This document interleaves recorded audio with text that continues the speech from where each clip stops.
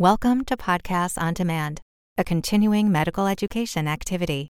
This activity includes the most recent and current clinical data presented by leading experts. If you are seeking continuing education credit, please review the disclosures and the requirements for successful completion of the activity prior to listening to the podcast. A link is found in the podcast description that can direct you to this information. Terrific. Well, welcome everyone. You're here for the emerging strategies to address management challenges in dyslipidemia. I'm Dr. Deepak Bhatt, Director of the Mount Sinai Fuster Heart Hospital and the Dr. Valentin Fuster Professor of Cardiovascular Medicine at the Icahn School of Medicine at Mount Sinai, and my disclosures are listed on this slide. And I'm joined by my good friend, Dr. Scott Wright, who is Professor of Medicine and Consultant in the Department of Cardiovascular Diseases at the Mayo Clinic College of Medicine and Science. And you can see his disclosures below as well.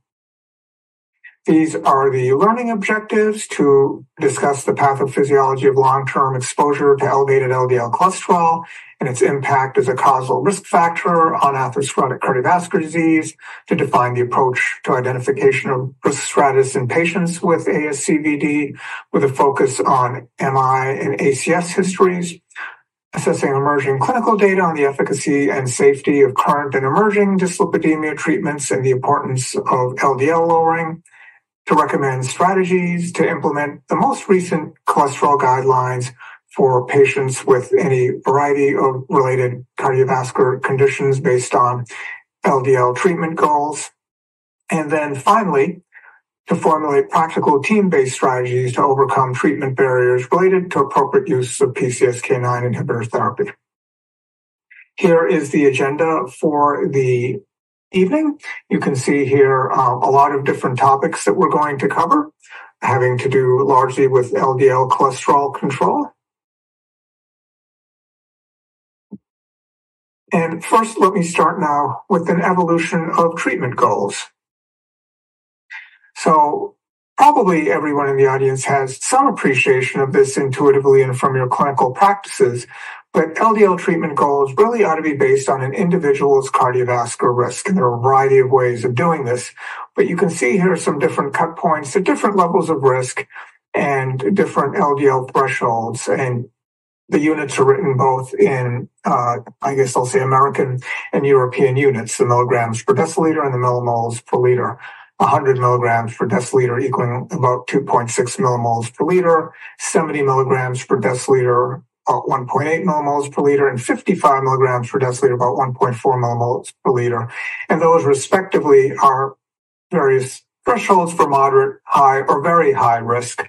So there are a number of different ways one can calculate risk. Shown here is a particular risk score, the SCORE risk score.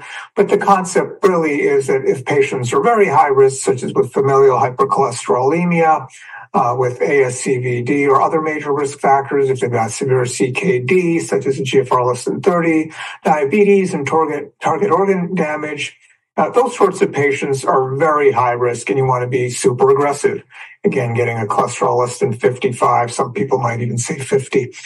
And then high risk is things like markedly elevated single risk factors, in particular, really high total cholesterol or LDL cholesterol, say 190 milligrams per deciliter or so. And, that's probably patients with familial hypercholesterolemia, even if they don't have the label as such on them.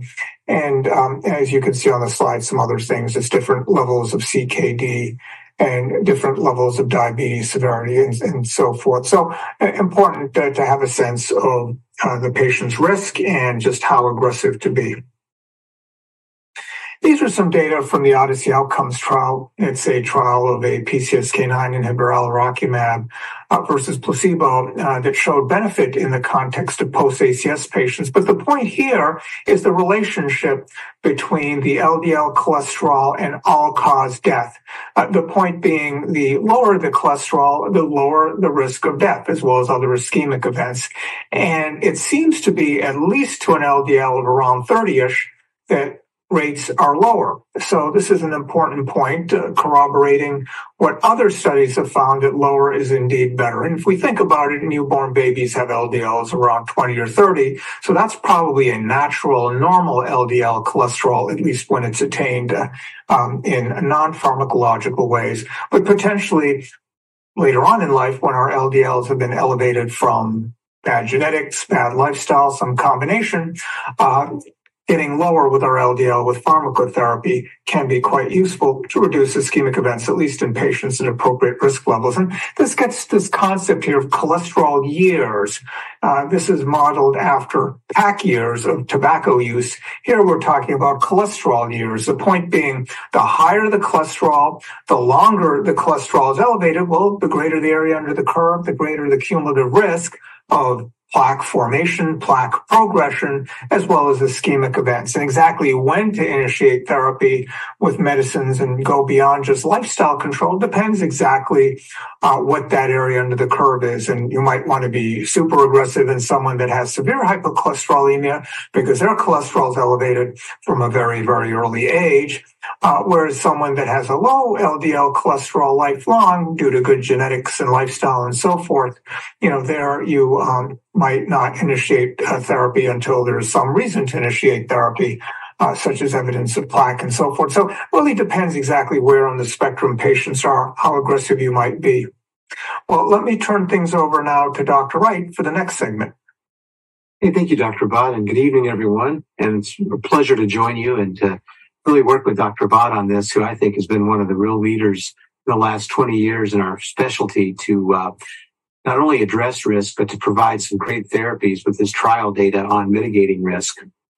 So let's talk about quick treatment challenges. What do you consider to be the most challenging aspect in managing dyslipidemia? A, would it be achieving the target lipid levels that Dr. Bott just talked about? Or B, patient adherence to medication? C, lack of time due to workload? Or D, the cost of the medications to achieve it? Seems like a great number of you are saying that adherence is the big issue here, and I have to agree with you. It's a real challenge. So let's continue on now, if we can. It turns out that achieving the old guidelines and targets for LDL was quite challenging in U.S. and European studies looking at thresholds. So if we looked at 70 milligrams per deciliter, which is now the new threshold for high-risk patients, roughly 1 in 4 patients can get to that, or 3 out of 4 are not able to. And in the study cited, 73.5% of patients had an LDL greater than 70 milligrams per deciliter in the U.S. study. And when we look at the European achievement of the same threshold, it's just the same.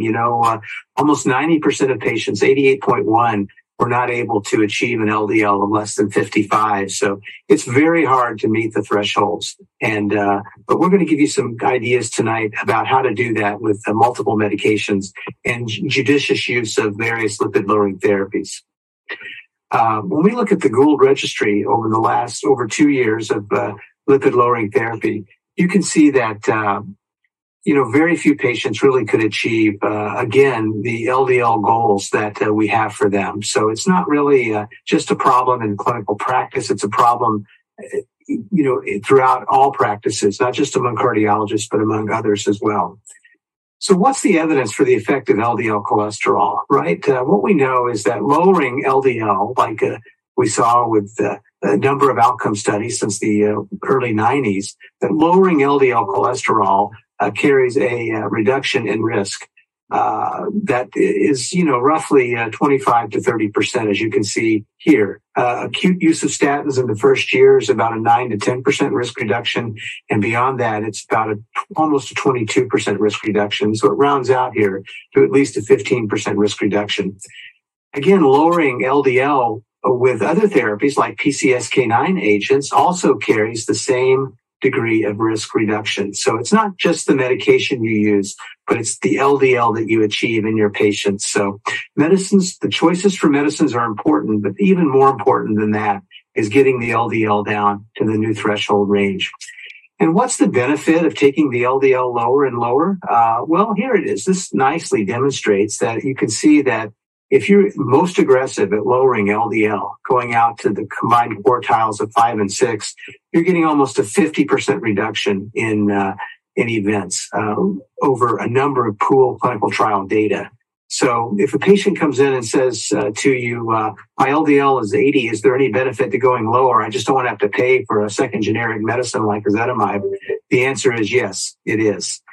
Because the further we go down, the greater the risks are reduced. And even very low LDL cholesterol, when achieved with PCSK9 drugs, like we saw with Odyssey Outcomes, and has also been demonstrated in the Fourier open label extension, confer additional risk reduction. There really is no LDL that's too low to take patients to. Well, why do we talk about this? Well, let's talk about lipoproteins for a moment. Then we'll go through the teaching part. So we have another poll question for you. Which lipoprotein is most directly associated with development of atherosclerotic cardiovascular disease and dyslipidemia? Choice A would be LDL. Choice B is HDL. Choice C, VLDL. Or choice D, chylomicrons. Well, I think most of you recognize that it's LDL that's really the driver of atherosclerotic risk and disease burden in the patients that we see. And why is that? Well, the liver serves as the clearinghouse for all of the blood fats that we consume, and it combines a single protein molecule, ApoB, along with triglycerides and cholesterol into what we call an ApoB lipoprotein, and it secretes it into plasma as very low-dense lipoprotein, or VLDL.